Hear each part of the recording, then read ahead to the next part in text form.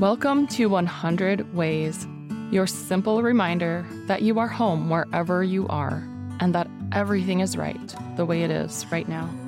I'm your host, Laura Christine, fellow explorer of consciousness and this amazing, beautiful world. Let's get curious, dive into the duh, and find out what's here for us today.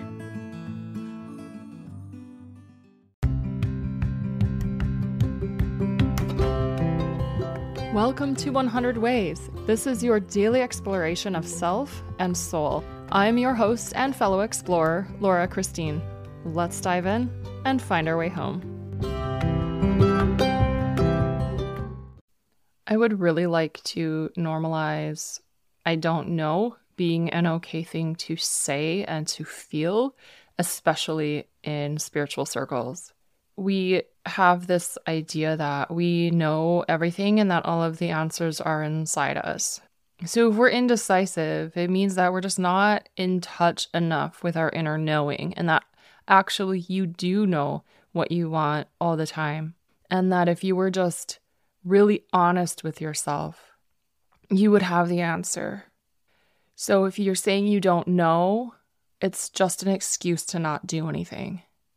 What a crummy feeling. I mean, just feel that in you. How shameful is that? Ew. It's actually okay not to know everything. The reality is, no one knows. You do not know what tomorrow is going to look like. You have a pretty good idea, I bet, but you don't know what is going to happen.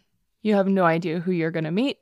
You have no idea what's going to happen with someone that you love. You have no idea if, I don't even want to say this because I spend so much time in my car on long road trips, but you don't know if your car is going to decide tomorrow that it's not going to work for you anymore.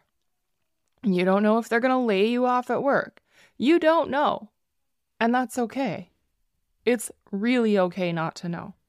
As I have been traveling around, journeying through my life and through this country, I have had many moments of not knowing. I don't know where I'm going to go next. I don't know when I'm going to go there. I don't know who I'm going to meet when I'm there. I dove full force into the unknown, and it has given me a lot. But the number one thing that I think I'm taking away from having dove into the unknown is that I'm okay with the fact that I don't know sometimes. Side note, there are children here, and if you hear them, that's part of the whole journey. I don't know a lot sometimes, but here's what I've learned. I know when I know.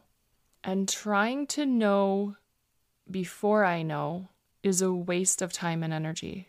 It makes me worry. It makes my body go into anxiety and my mind.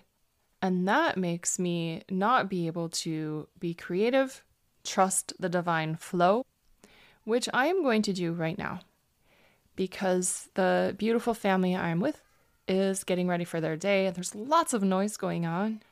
So I invite you to take a look at areas in your life where you try to figure out before you know what you will eventually know if you simply allow the duh to flow. What areas of your life do you feel a lot of tension, a lot of stress, a lot of anxiety or worry around?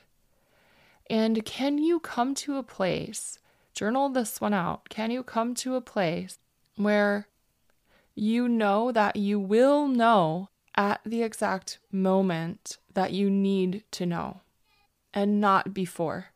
So you don't have to worry about the fact that you don't know because you will know exactly what you need to know, exactly when you need to know it. That is so liberating. Until next time, I'm sending you all the love and then some more. We'll talk tomorrow. Thank you for exploring with me today. I would love to continue this conversation with you. We can do that at laurachristine.us. You'll find contact in the menu, or you can go to laurachristine.us/contact and you'll be taken right to it. Let's dive in a little deeper and see how fully we can flow with the duh.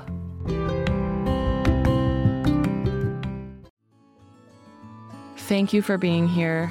I would love to hear from you. Go to laurachristine.us to let me know your thoughts on this.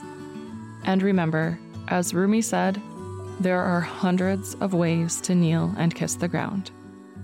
Also, you can't fuck it up. I said that.